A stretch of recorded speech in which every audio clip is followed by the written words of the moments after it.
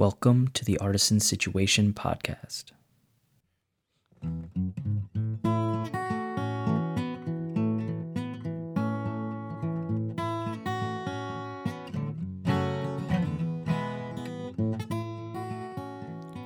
The act of sustainable agriculture and organic farming is still considered by many as a practice on the fringes. When Norman Borlaug presented the ideas of the Green Revolution, traditional farming techniques, or those focused on sustainable agriculture, have been considered more of an obstacle than a resource. It was a revolution focused on the goal of industrialization, with the sacrifice of biodiversity, Wes Jackson explained in his segment from Letters to a Young Farmer. Farming is hitting a critical pressure point. The average age of a farmer, as reported by the AGCensus, is 58 years old, and only 6% of these farmers are under the age of 35 years old. There is an incredible need for young farmers to take to the fields and farm the land that's left behind by this older generation of farmers. Jack Algiere is working hard at the Stone Barn Center for Food and Agriculture to help build resourceful, passionate, and thoughtful farmers. The center, located in Pocantico Hills, New York, sits right at the lower tip of the Hudson Valley, only 30 miles from Manhattan. His team works with children, high school students, and using their world-renowned Apprentice Program to build farmers for the future. He oversees a diverse farm operation that includes pasture livestock, grains, field crops, fruits, wild landscapes, flowers, and compost. He uses all of these areas of the farm to create a dynamic farm system. Jack fell in love with farming in the early 1990s and never looked back. This is Jack Algiere, Farm Director of the Stone Barn Center for Food and Agriculture. Join us at the table. So you want to introduce yourself and what you're up to these days? We're running now. Yeah, we're running. We're live. We're going. Great. Well, my name's Jack Algiere, and I'm the Farm Director at Stone Barn Center. I've been here with my wife, and we started here in 2003 to start the farm. Was the first employee of the center, and really here to help develop the farm and help to sort of figure out what we were going to do relationship-wise with the restaurant, with our programs, with the community. And so you're from the beginning, get-go, right? Very beginning, yeah. And was that such a challenge to kind of think about, even the mission and the vision of this place? Was it kind of like you got here and you just had the barn and that's kind of... Yeah, there was a few things in place. There was an ideal in place. Mm-hmm. I think, in a certain way, everybody who was, who invested in it, their time or their money or whatever it put in, really all wanted the same thing, which was to make a relationship, to have a space for contact to a food system in a world where there's, less and less contact all the time with the food system. This was and is still a magnificent place located very close to the city. The access to this place is, we're within 30 miles of 30 million people. It's a sort of a significant stepping stone for people to really come out of the city a bit and see that. And also for a place for upstate and the surrounding rural areas to step towards the city. And it's a platform right before you get into the thick of it. It's like a port for agricultural knowledge. It's kind of centered right at the end of the Hudson, right? And you can kind of branch out to all these different areas and also get that contact with the city. My personal feeling all the way through before I came here was just that I wanted to make an impact. It has always been clear to me why that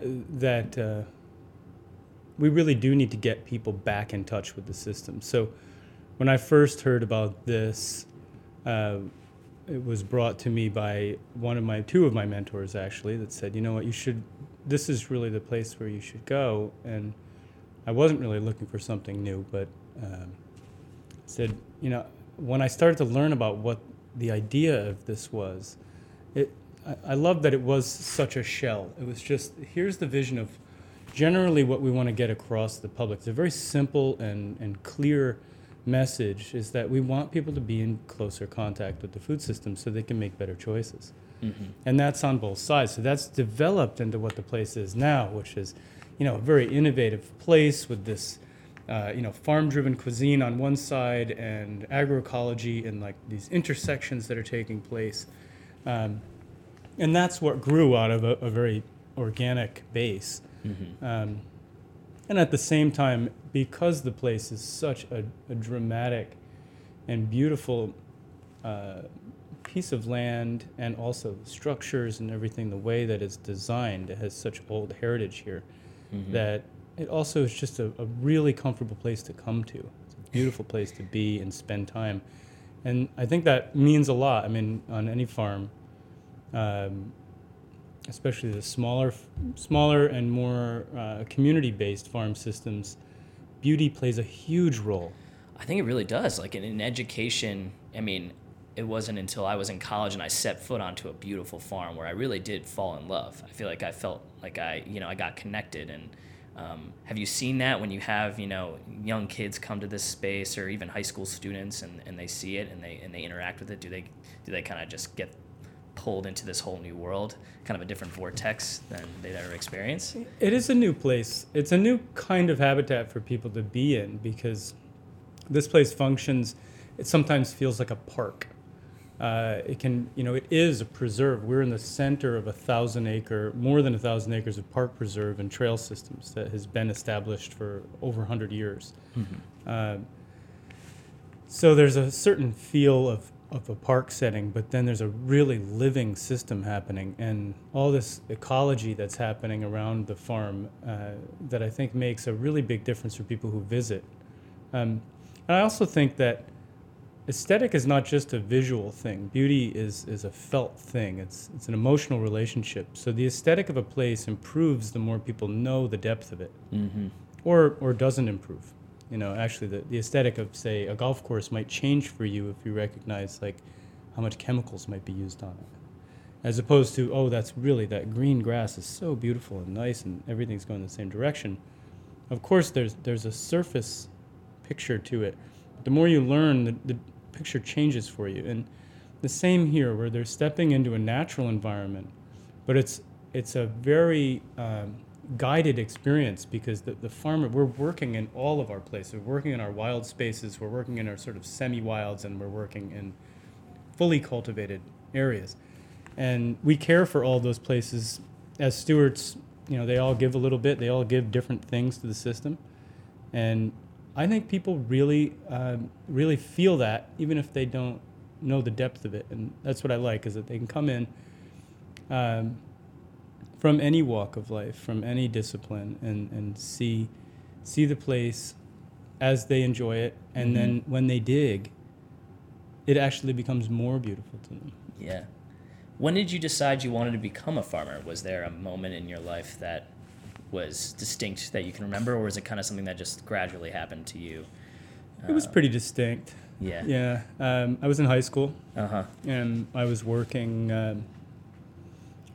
I grew up on a small farm, but I wasn't by any means thinking about being a farmer. I loved nature and loved spending time at the farm. But mostly I loved music, mm-hmm. and I played a lot of music, and sort of expected that I would go to school for that. What kind of music? Jazz and classical. Cool. I played percussion, so I played everything from drum sets to timpanis and things like that. And I had really made that a part of who I was. It still is a part of who I am. And I had a moment of realization, the kind of realization that I think a lot of 17 and 18-year-old kids have, especially now, mm-hmm. Is that, wait a second, I think there's something that's been left out of these stories. I'm feeling like a little bit betrayed by this fast food store, or these big box stores, or mm-hmm. Or this political system that's set up in this way to keep us from being able to have a healthy lifestyle. Mm-hmm. And I thought that, working greenhouses and the way I had been growing up on a small farm, an organic farm, I never even thought about the chemicals that went into things, or that even being a person who works with the land could do anything but good. And that was the shock to me. And I thought, I have a lot of skills. I learned a lot of things about how to do this stuff when I was younger, equipment, things like that, and just a love of nature, which I think you have to be a good farmer. Just you really have to love the living things around you. And paying close attention to all those things. Yeah, I mean, it's like a relationship. It's like awareness of the people around you is the same as awareness of the soil or the trees or the insects that are around us.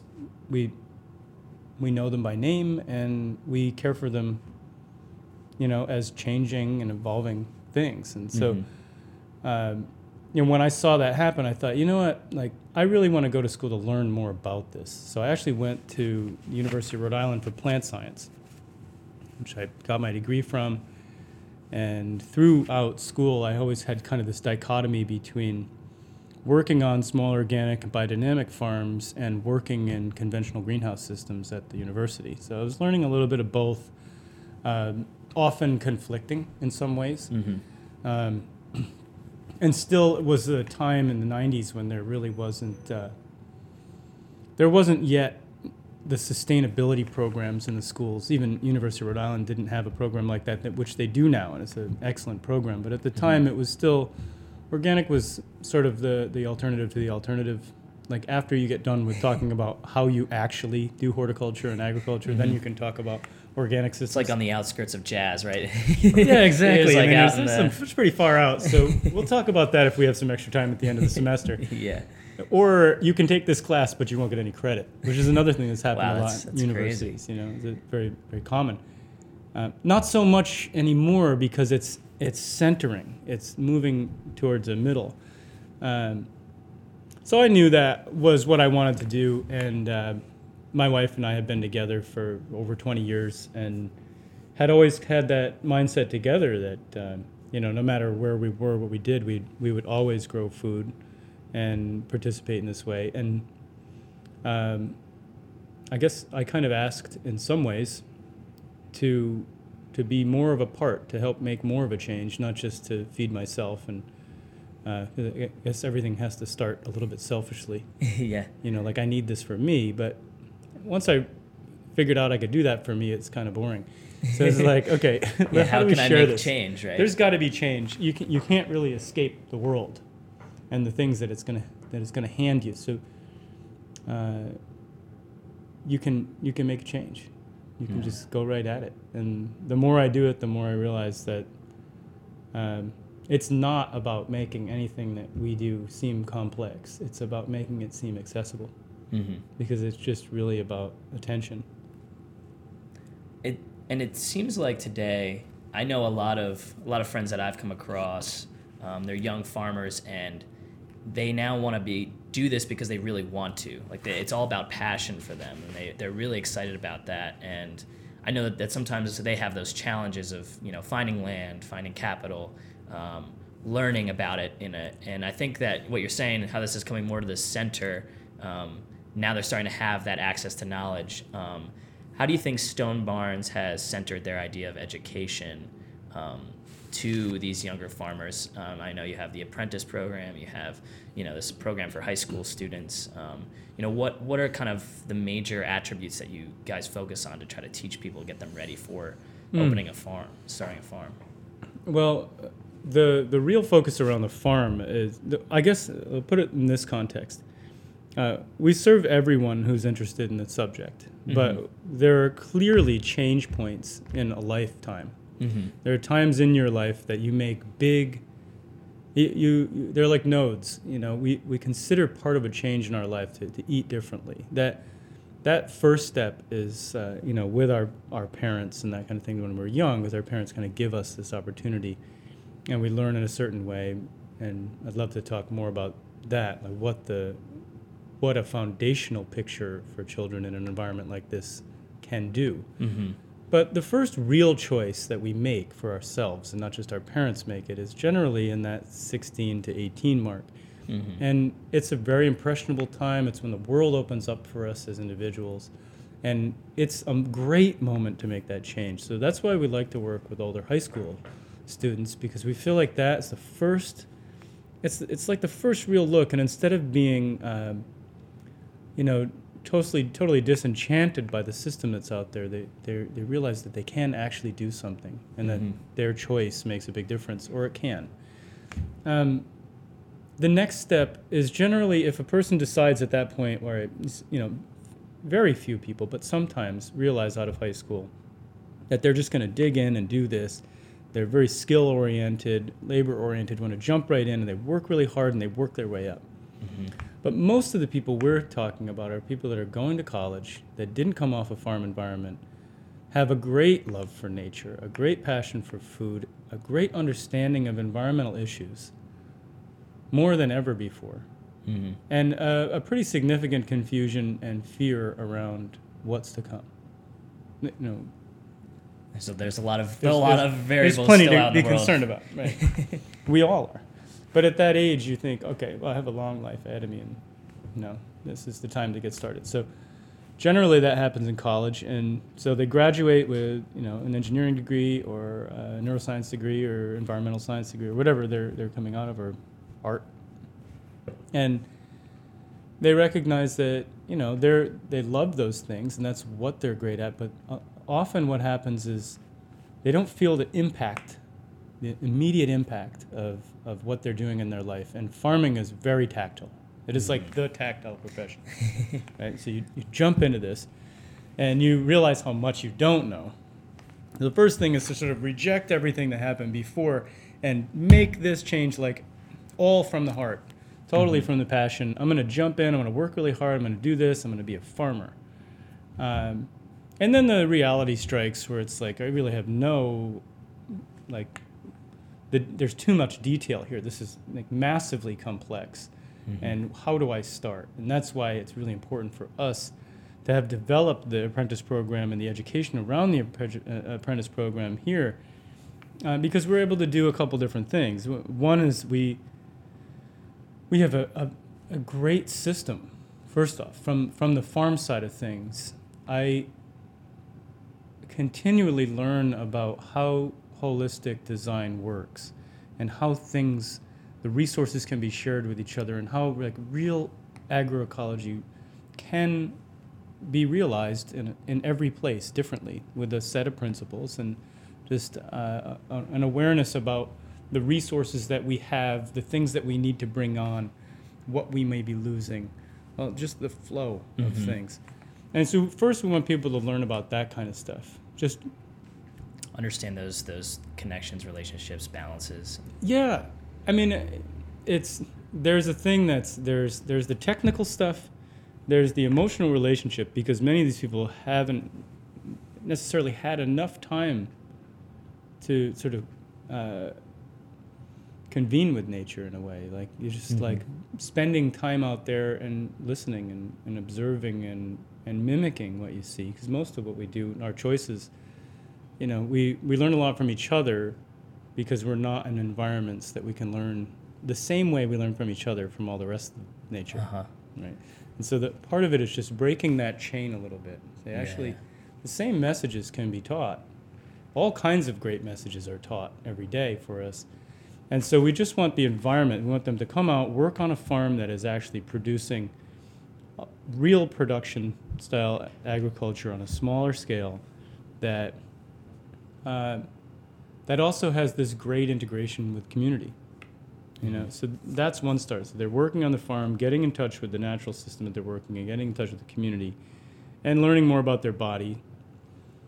Then there's this sort of other level of things, which is more about some with themselves, how they can actually remember what they did beforehand and apply it to who they are now, that they've learned some of these things in agriculture. Because it's often we let go of the thing that was happening in the past and we've changed professions and now we're farmers. But the engineering mind or the sports mind or the artistic mind, they're all extremely valuable additions to knowing how to farm.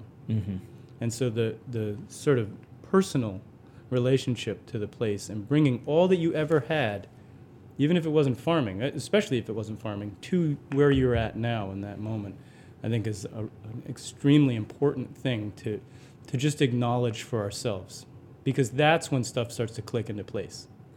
You get out of your comfort zone a little bit, and you're starting to learn new things, and you connect them back to things that you already knew in new ways. Yeah. And I love working with people who have all these different backgrounds because they look at things differently. And I love the idea of risk taking and coming up with ideas and trying those ideas to see if they work within a context. And so I'm much happier with people who are, envisioning different things to see happen rather than just waiting for me to give them a command. I expect some of that stuff because we've developed methods over decades. And, before me, many of these things are centuries old. So the modeling, and picking up that we're doing it in this way, this is how we're going to do it. And so the more you spend time in that row weeding and doing this thing, you may be thinking there's got to be an easier way to do this. And we want that kind of creativity. We want it to stay positive because that entrepreneurial ideas kind of spirit, come from right? that. So that's a personal thing. And then again, another layer around that is land acquisition and business management, right? Because those two pieces, that's where you really have to shake whatever story you were told about farming when you were little. I mean, it's like the last test is to say, you know what, there's no opportunities anywhere. I can't afford land, and, I got to build this barn and all these tractors and whatever. Like, there's lots of ways to engage in agriculture. There's lots of opportunities out there that don't look like the kind of thing you'd expect as agriculture or like a farm, There's definitely all kinds of business models and collaborations now.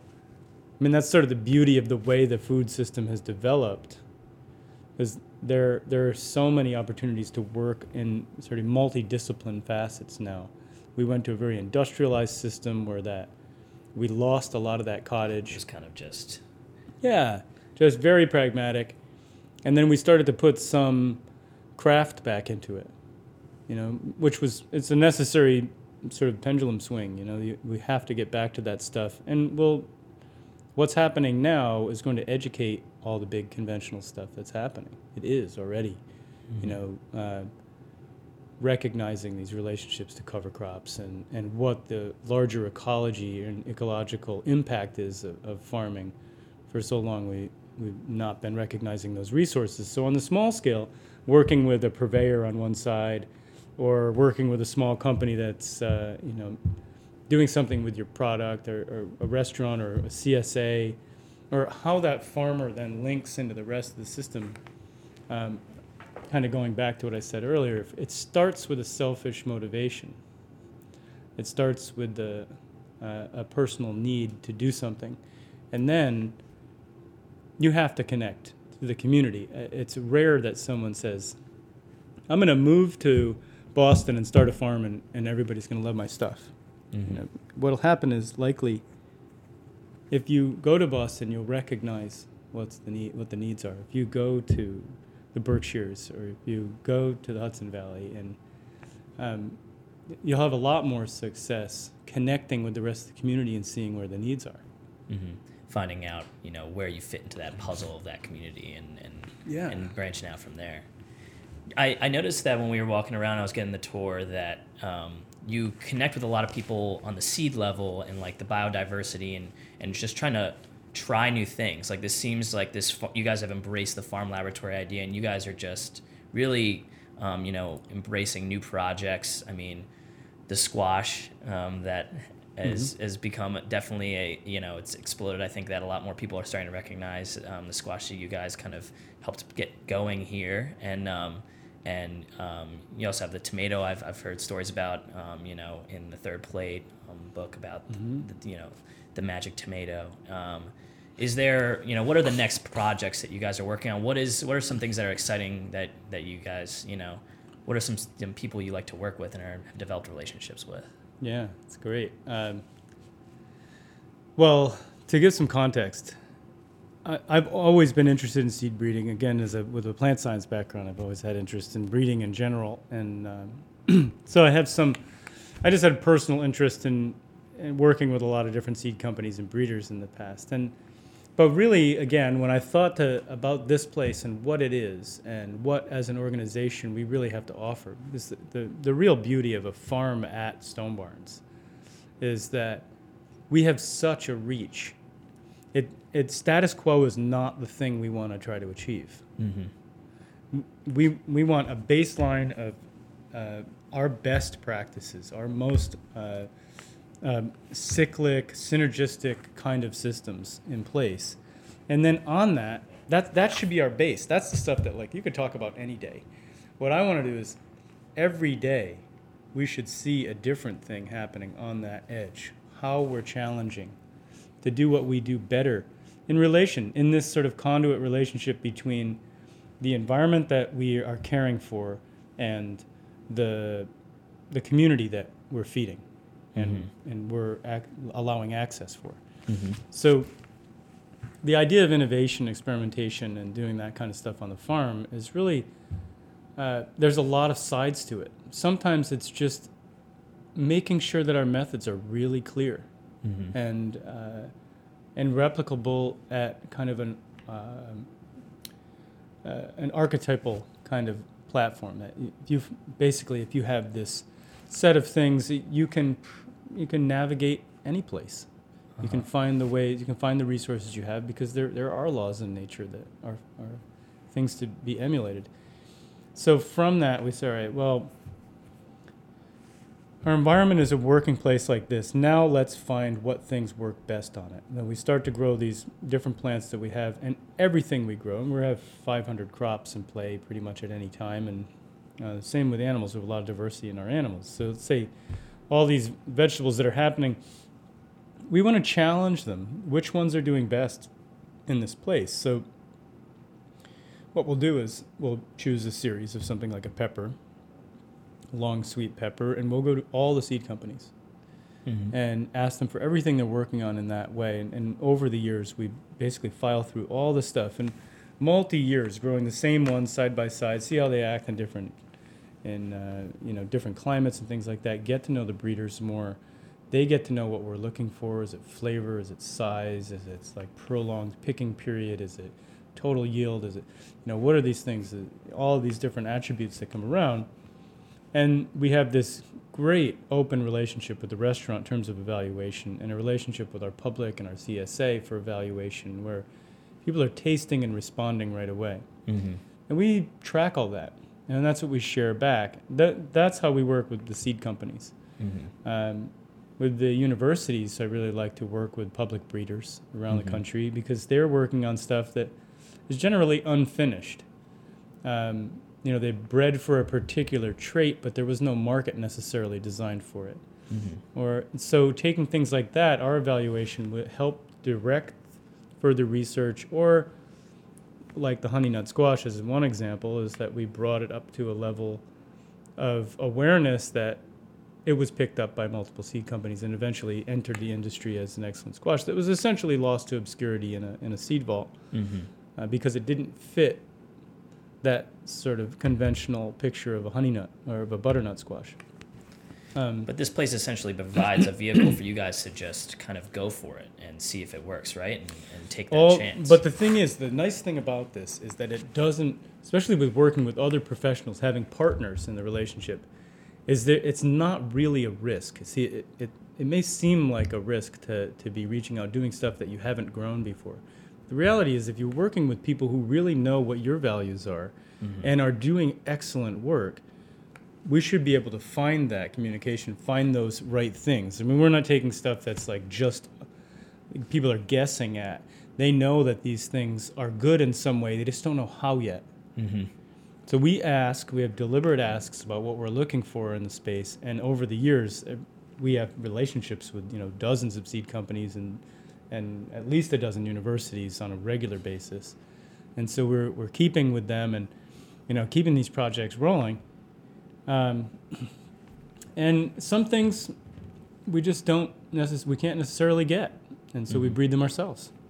And whether that's our peas or some squashes, and sometimes we'll choose to breed certain things because we really feel like there's a great story to tell in that place, like saving this old polenta corn autophylla that I've had for a decade, and that one, sort of purifying that breed has been a real important thing. I just think that every crop has a way to be more appropriately regionalized and suitable for this place, and also for the people who eat it. Yeah. Because that's what creates cuisine. It's not just what grows best, and it's not just what people want. It's both. It's how does it connect? Yeah. Right. Cuisine is sustainability. If there's a cuisine, it's because there was some sustainability that designed it. That there was these things allowed an agricultural system to work for 1,000 years. Right. We don't have that in the U.S. because of the way that the inquiries take place. It's like, I want this thing, I'm going to choose A, B, C, take all of it, and the rest of the stuff I don't really want. That won't last. You're looking for things that will last long term, these built-in relationships that you can then build on as a foundation. Yeah. And I guess that's what the community needs, right? They need that foundation, and then you have cuisine that comes out of that. And then other areas are around the animals, I think, that is a little bit different because they're very input driven, especially pigs and chickens and other poultry. It's such a grain-based system. Yeah. So there's a lot around that. We, for a long time, were raising forest-raised pigs, pasture-raised pigs. There was just too much grain. And the way I look at this is that doesn't matter if it's a pig or a chicken, if you're feeding them every day with grain from outside the farm, you have to look at that animal as basically a fertilizing machine. The animal's gaining, and you're going to have this product, but most of what it eats actually goes through it. So all that nutrition is entering our system. Now, what's always been surprising to me is if you ask a farmer how much nitrogen they put on their field, or how much organic matter they'd be putting in their vegetable fields or something like that. Everybody studies their soil tests, and they're like, I'm going to put this amount on and this amount and this amount. And they're not counting the thousands and thousands of pounds of manures that are going through these birds or these pigs into forest or into pasture. And it's something to equate for. Because without seeing that equation, it's almost like being blind to later consequence. And so it also is, when you recognize it, you actually start to realize what the cycle really looks like. The land base can handle this many animals. And after that size, after that number, if you want to do more, they have to go inside. So you've basically sized your livestock production off of what you could do here off of this system, and that's kind of how you thought about that. That fits into the cuisine, I imagine, as well, correct? That's right. And then, so that's how it changes the cuisine, because obviously, well, we'll use the pigs as an example. So the limiting factors for growing pigs is sometimes space. So you could say, the pigs just wreck everything. So over time, after they've pretty well turned all the plants over and it's dirt, they've made up their space. So there's actual footprint for them to stamp around. Then there's the manure. So how do you want to regulate how much manure goes on any particular piece of land area over time? Right? And then there's the amount of feed that you're giving them. What are you feeding them? Where is that feed coming from? So whether you're buying grain and inputting that, or in our case, we do an entirely waste-fed pig where it's all through vegetables and plant scraps from the farm, from the restaurant, spent brewer's grain, expired dairy, pumice from apple pressing in the fall, pumpkins, basically any organic materials that are coming in that could be good feedstock for them. So we don't bring a lot of that outside material into the farm because we want to use the pigs. And this what sparks the real part of this is that especially animals as operations, become isolated by themselves, where there's nothing that matters to this chicken barn than the chickens that are in it and the feed that gets shipped to it. The farm around it and everything, it's like it's in a bubble. Mm-hmm. So my feeling is, I don't want to have any of these one-off kind of monocultures happening within the center of the farm. I want there to be service attributed to the species that we put into place. And I challenge my livestock team to find the purpose, find the even service. More webs of connections. Yeah, what are they doing? So the pigs, for an example, it's clearly a livestock creature, but they're partially managed by my compost manager and my grounds manager, who really the role is to use them as part of a composting system, use them as part of our forest clearing, because we're building silvopasture in several places. So we use the pigs and control their movement and bring them back to their sort of living pad. Mm-hmm. So that the pigs do just the right amount of disturbance, and then we can take them off that space and make the next move, which is usually a sheep or a goat or something that goes in after that. And so we're using the pigs as tools for the farm. Mm-hmm. And they're also a recycling system, and in the end, a great product. So we know the number that we can keep. We used to do 300, and that was not a sustainable number for us. And we've moved that down to about 70, which is basically a litter every half cycle. Interesting. So about 10 every half cycle, and that gets us through the year. And in the end, actually doing it the waste feeding like this, we're actually saving money on our production. The animals themselves are much happier. They have excellent quality, absolutely excellent quality. Well, the diversity of diet alone is something that's interesting. I mean, that they'll get to have a lot of different types of things to eat, which then probably makes them healthier themselves, and that just feeds back into, when it makes it to the plate, it's also healthier for us. It's something that people, The flavors are richer. All this comes back, and it's being perceived. Again, perception and aesthetic. I think that there's also an aesthetic of taste. This is what this other thing is. We have an aesthetic of vision, where we look outside and we say, oh, that white pine is so beautiful. I love how it moves in the wind. But then you realize that it's like just about to fall on top of your car. And it's like, but this idea in a food system is like, we really we love this sort of like soft, flavor-free kind of loin. And we always want that for some reason. But if you learn more about it, the less you like. But more importantly, when you learn about this animal who's lived this incredible life and eaten this great diet, and know that, they sort of innately know that there's nutrition being passed on, but the animal's body quality is excellent. The meat quality is marbled well. It's darker. It's richer. It has a flavor that is uncommon to other pork and things like that, because it gets this diverse diet. And, I'd also say that, especially with pigs, it's hard to tell when a chicken's really happy, although you can.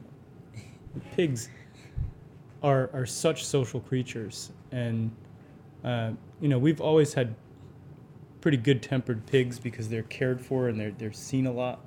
Mm-hmm. But since we started no purchased grain, the lifestyle of those animals has been like striking.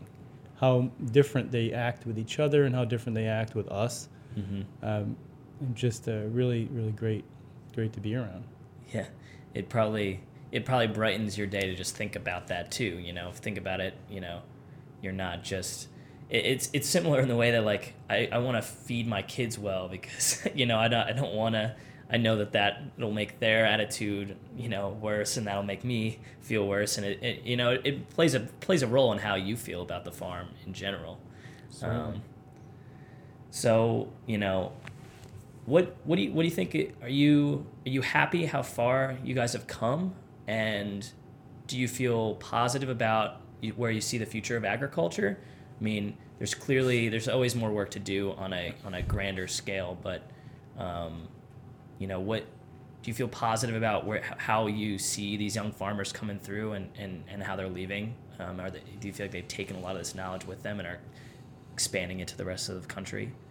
I am, to a certain extent, I would always want it to be more prolific. Mm-hmm. I would love there to be more points of entry for everybody.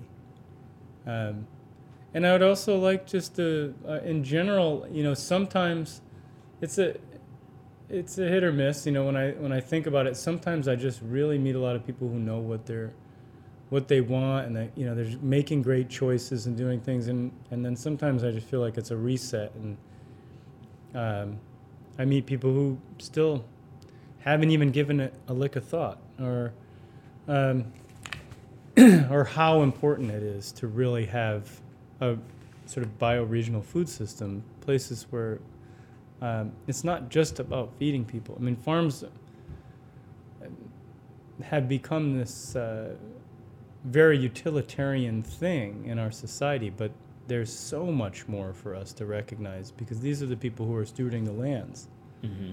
So there's a whole piece in there about caring for the land itself, people who are witnessing the change in a way that are translators, through the food, through contact, all the different things that happens. And I think it's really important for everybody to recognize their relationship to it, even if they never leave the city or anything.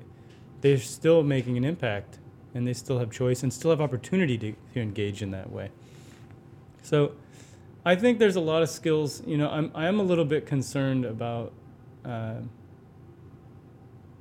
just because of the climate of things, that there's really enough drive to get people to ask for it, because a farmer gets to a place and has to be asked into the community that they're in. It's not something like, they're producers. We are producers. Mm-hmm. So there has to be a demand for that. Yeah.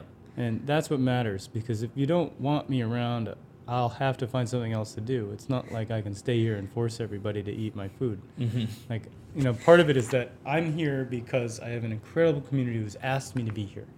Mm-hmm.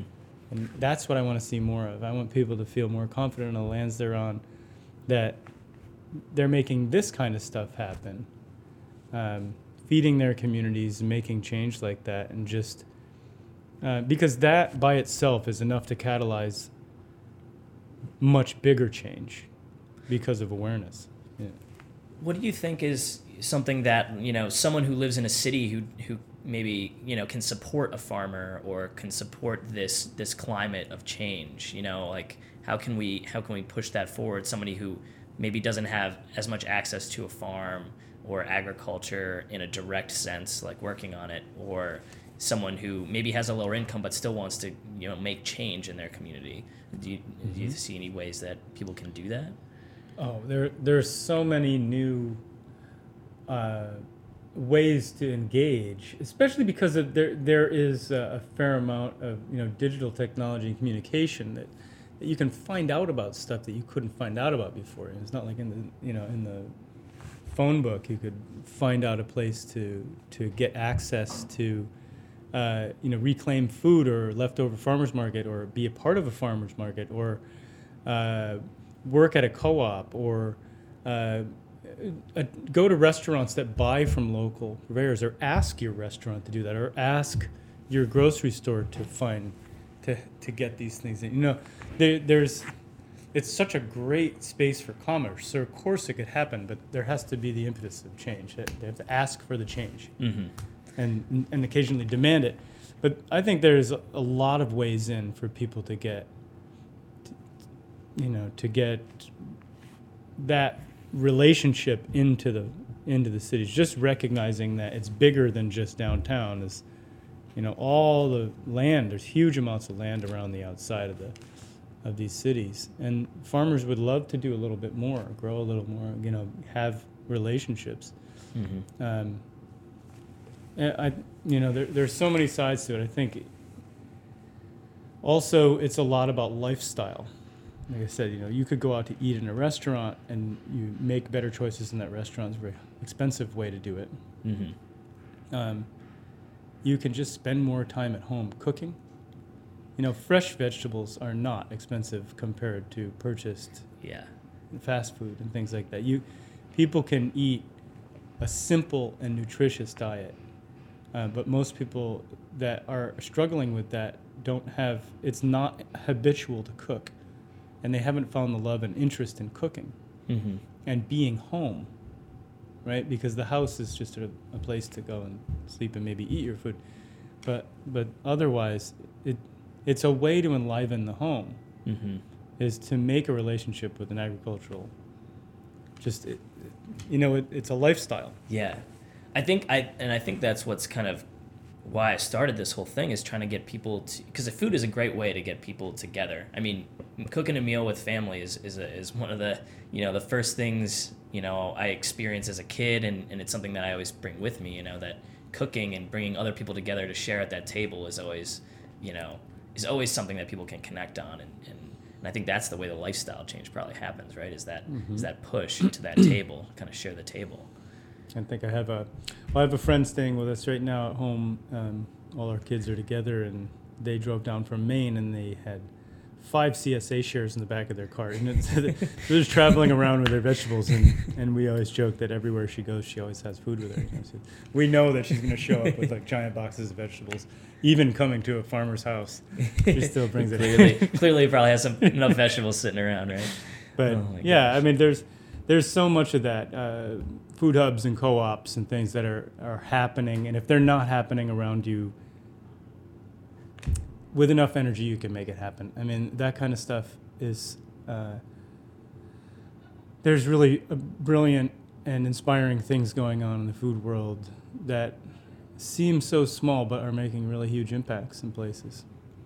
And I think the one thing that I uncovered from, researching what you're working on a little bit that I think people aren't recognizing is I think there's a whole market in the farm industry for tools and a lot of things that could help a smaller farmer do things on a smaller scale, because I feel like that access to it, is kind of cut off. And I know you guys are working on a project to kind of help garner creation of more tools that'll help, these smaller farmers do things on a smaller scale, because I feel like a lot of these things are developed for larger scale operations and are no longer for someone who wants to work a 5-acre farm or, something smaller than that.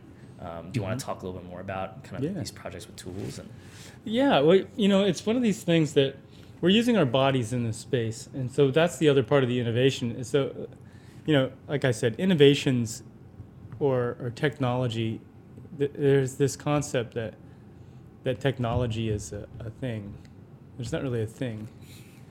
It's like a beam, and you want to get in that beam, and because the tool can always be better, and we have to. You can innovate for the sake of innovation, like how can this bottle be better? Yep. Right. It's going to happen, and then you can adjust in different ways. But until you include the environment around you, like what is the purpose of this thing in the first place, is what we really want to try to get to. So our concept has always been to innovate for the sake of intimacy and relationship. Like, how do we make this kind of thing work? And so we started to do this group called Slow Tools many years ago with my mentor and friend Elliot Coleman and another friend Barry Griffin, who's a Harvard engineer professor. And we started talking about different ways that we could, we had been building odds and ends, adjusting and fixing sort of hacking our tools and things like that. But we thought, what is it? We really need a place where we can all come together in a forum and kind of share ideas between farmers, but also between engineers and manufacturers, and look at these differences that happen between each other and try to inspire each other's ideas. Is there an open source kind of thought process, think tank kind of a thing that we would just meet every year. Everybody would bring their innovations. We have hosted that here for the past 8 years. Mm-hmm. People they bring their tools. They show how they're going to work, and everybody kind of critiques, and we go down to the greenhouse and we play them. It's usually in December when we do this. It's cold. We play around in the soil and practice with different tools, and then we go off from there inspired, and hopefully people pick up new projects and advance those projects. And out of that, several businesses have arisen. Some that produce greenhouse system pieces, components, others that are working on hub motor and electric power systems. Others are super innovative stuff, like just kind of far out, more future technology, but also still bringing the farmer closer to the fields. Mm-hmm. You don't want to interfere with that lifestyle piece or the relationship piece, right? You want it to kind of build on top of that. It's just I mean, we figured out how to get to Mars. We've done so much stuff in this world, but it's not about. And again, those are sort of getting to those things, and we're not in the intimacy place with Mars yet. But when it comes to a tool, this is about a person who's going to make a relationship with their place. So the more we farm, the more we realize it's not actually the task we're doing that is the center point. It's the space that we create. So like my posture, the speed, the timing, the sharpness, all of these things are really critical to clear-mindedness, right? When I put myself in the space like this, I shouldn't be thinking about every stroke of my hoe or my knife or whatever I'm using, or a tractor for that matter. I should be thinking about the environment I'm in, not my safety in that environment. And that in turn makes you a better farmer, right? Yeah. Because it allows you to pay those close, minute attention. So the idea of a tool is, it can, and the relationship to technology are a different thing. My phone here is a tool.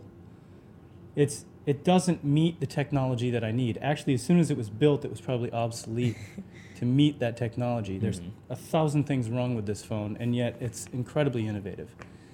It's a tool that has materialized. All the things we use, we find these ways to use them. Maybe it's the edge. It's just subtle things. The way that it's designed to hold it, like I said, the way we're relating to it, it takes away some of the work without taking away our contact. If you throw yourself up into a tractor and blast AC/DC and in an air-conditioned space, you're not connected to the space. You're thinking about whatever it could be. And we're driving over this, and as computerized and high-tech as the thing can be, it doesn't bring us any closer to relationship with the planet, which is the thing that farmers really are responsible for doing. Mm-hmm. It really is. We're one of the last professions that actually can directly benefit from closer relationship to the natural systems around us, and that we shouldn't crush that. It's a really valuable thread to pick up again and rebuild the fabric of what we have. I mean, you can imagine that I always get my inspiration from the 1940s because, best case scenario, I always tell people that the best moment in agriculture was, late 1800s into early 19s, before we really were all driving around in cars. And there was just this anticipation of that kind of technology coming into place, but everybody was still very much in touch with their traditional wisdom. Mm-hmm. And it was a great transition point. We didn't capture that. We missed that. So in retrospect, we can look back at those moments and say, what do we miss here? How much did we actually just accept new technology as being a total replacement for all this wisdom that was shared down the line, mm-hmm. right?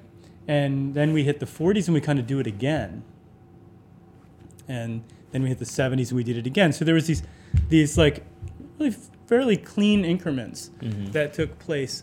And every time that happened, there were these figureheads that popped up in it, like Sir Albert Howard or Steiner, or Lady Eve Balfour, or Rodale, or all these different people who have come up over the years to wrote about these basic concepts, that soil systems are the thing to keep in mind here, that the base of our resilience and life on this earth is restoring the soils, is maintaining those things, because that's what's giving us our health and fertility.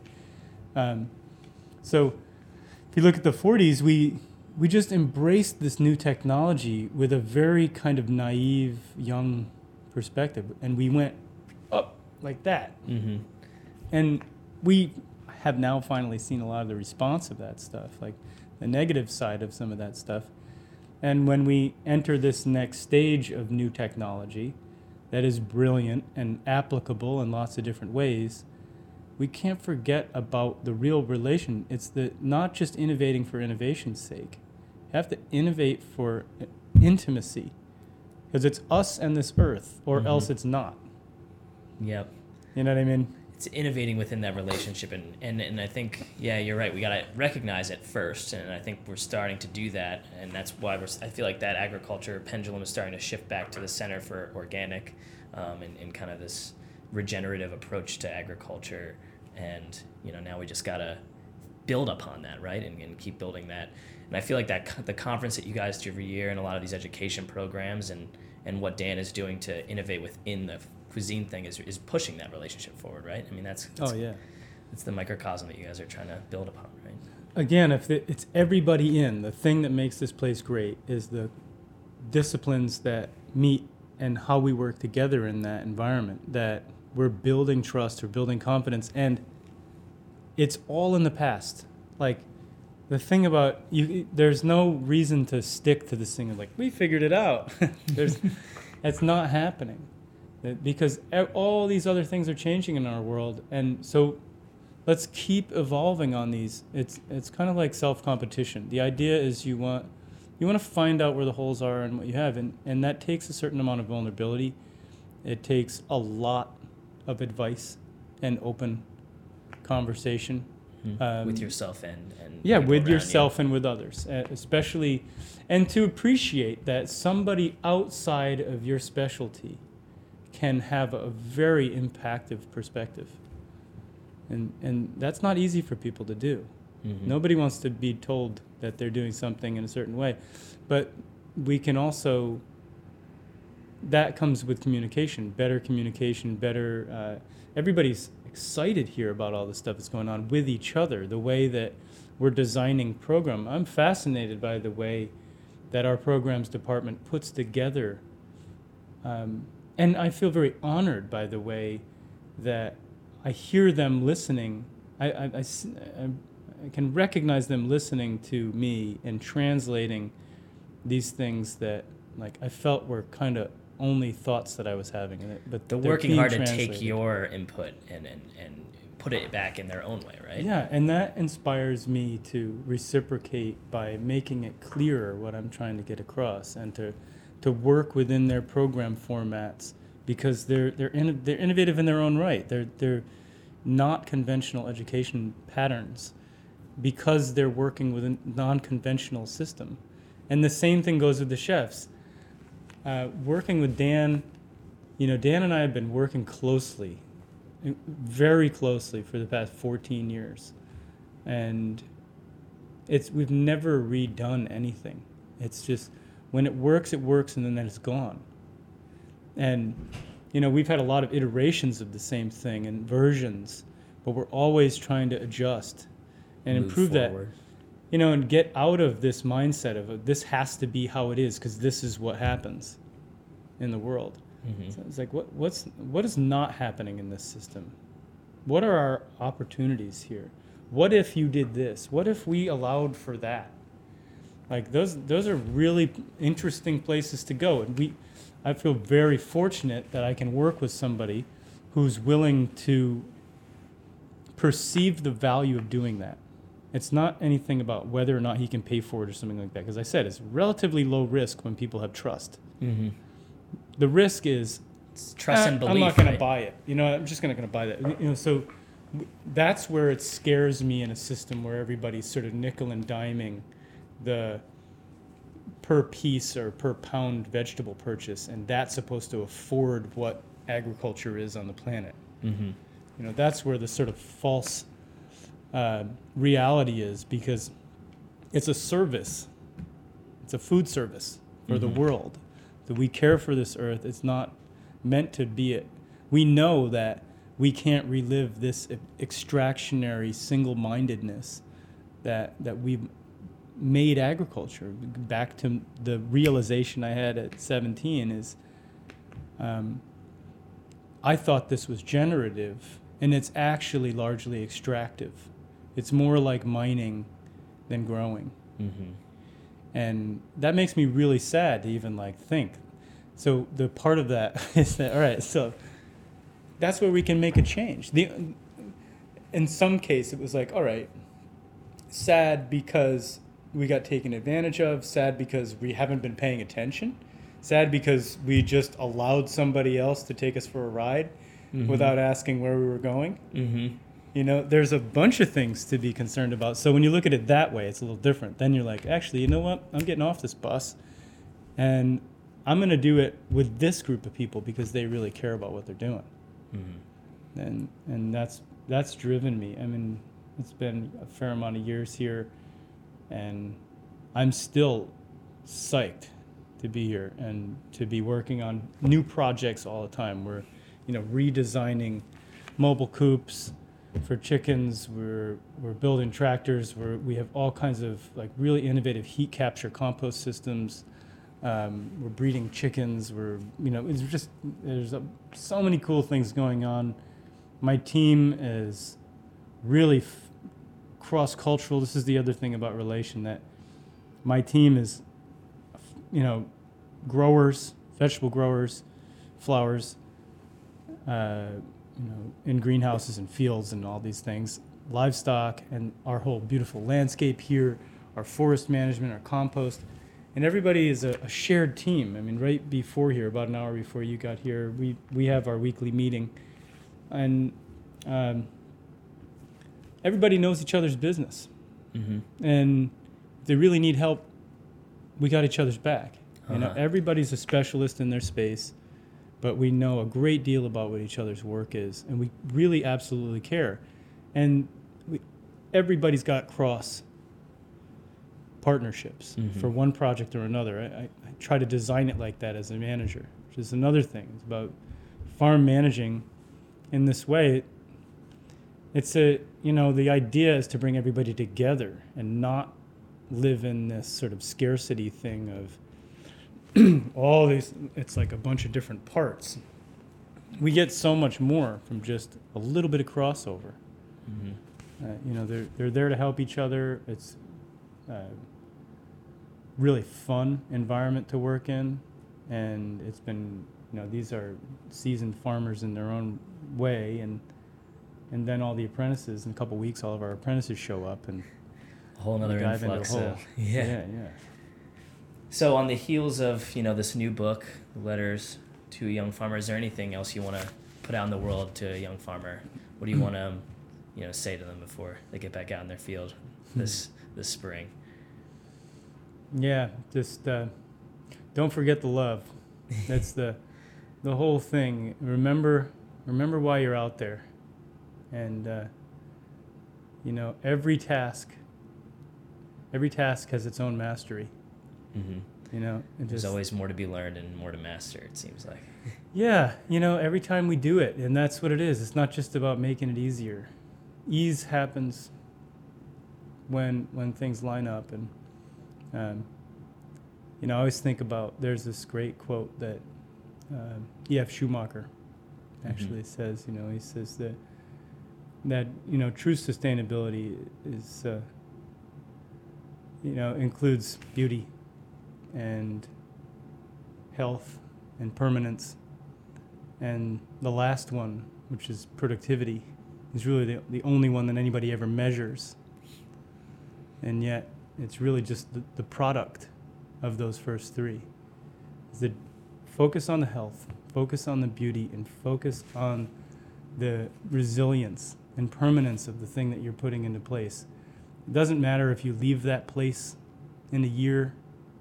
It doesn't matter if you own it or lease it. It doesn't matter if you're doing it for somebody else. The key is that you're doing it right now in this place and you're making a change. Mm-hmm. And that's what drives me all the time. When I get out of that, it's less fun. Yeah. Jack taught me so much in my short time with him. Stone Barns is looking for new apprentices every year to take part in their program. As Jack explained, all you need is the engine to make change and understand the dynamics of farming. If you haven't already, pick up a copy of Letters to a Young Farmer. It is a wonderful book pulling together excerpts from farmers all over the country, organized by the team at the Stone Barn Center. For any farmer starting out, it is a great place to gain confidence and insight. Thanks for tuning in. If you have a second, please leave a review. Word of mouth can go a long way. Our lead editor is Rebecca Shenton, and our music was created by Ben Wank of Three Springs Fruit Farm. Till next time, this is Zach Kaiser, signing off.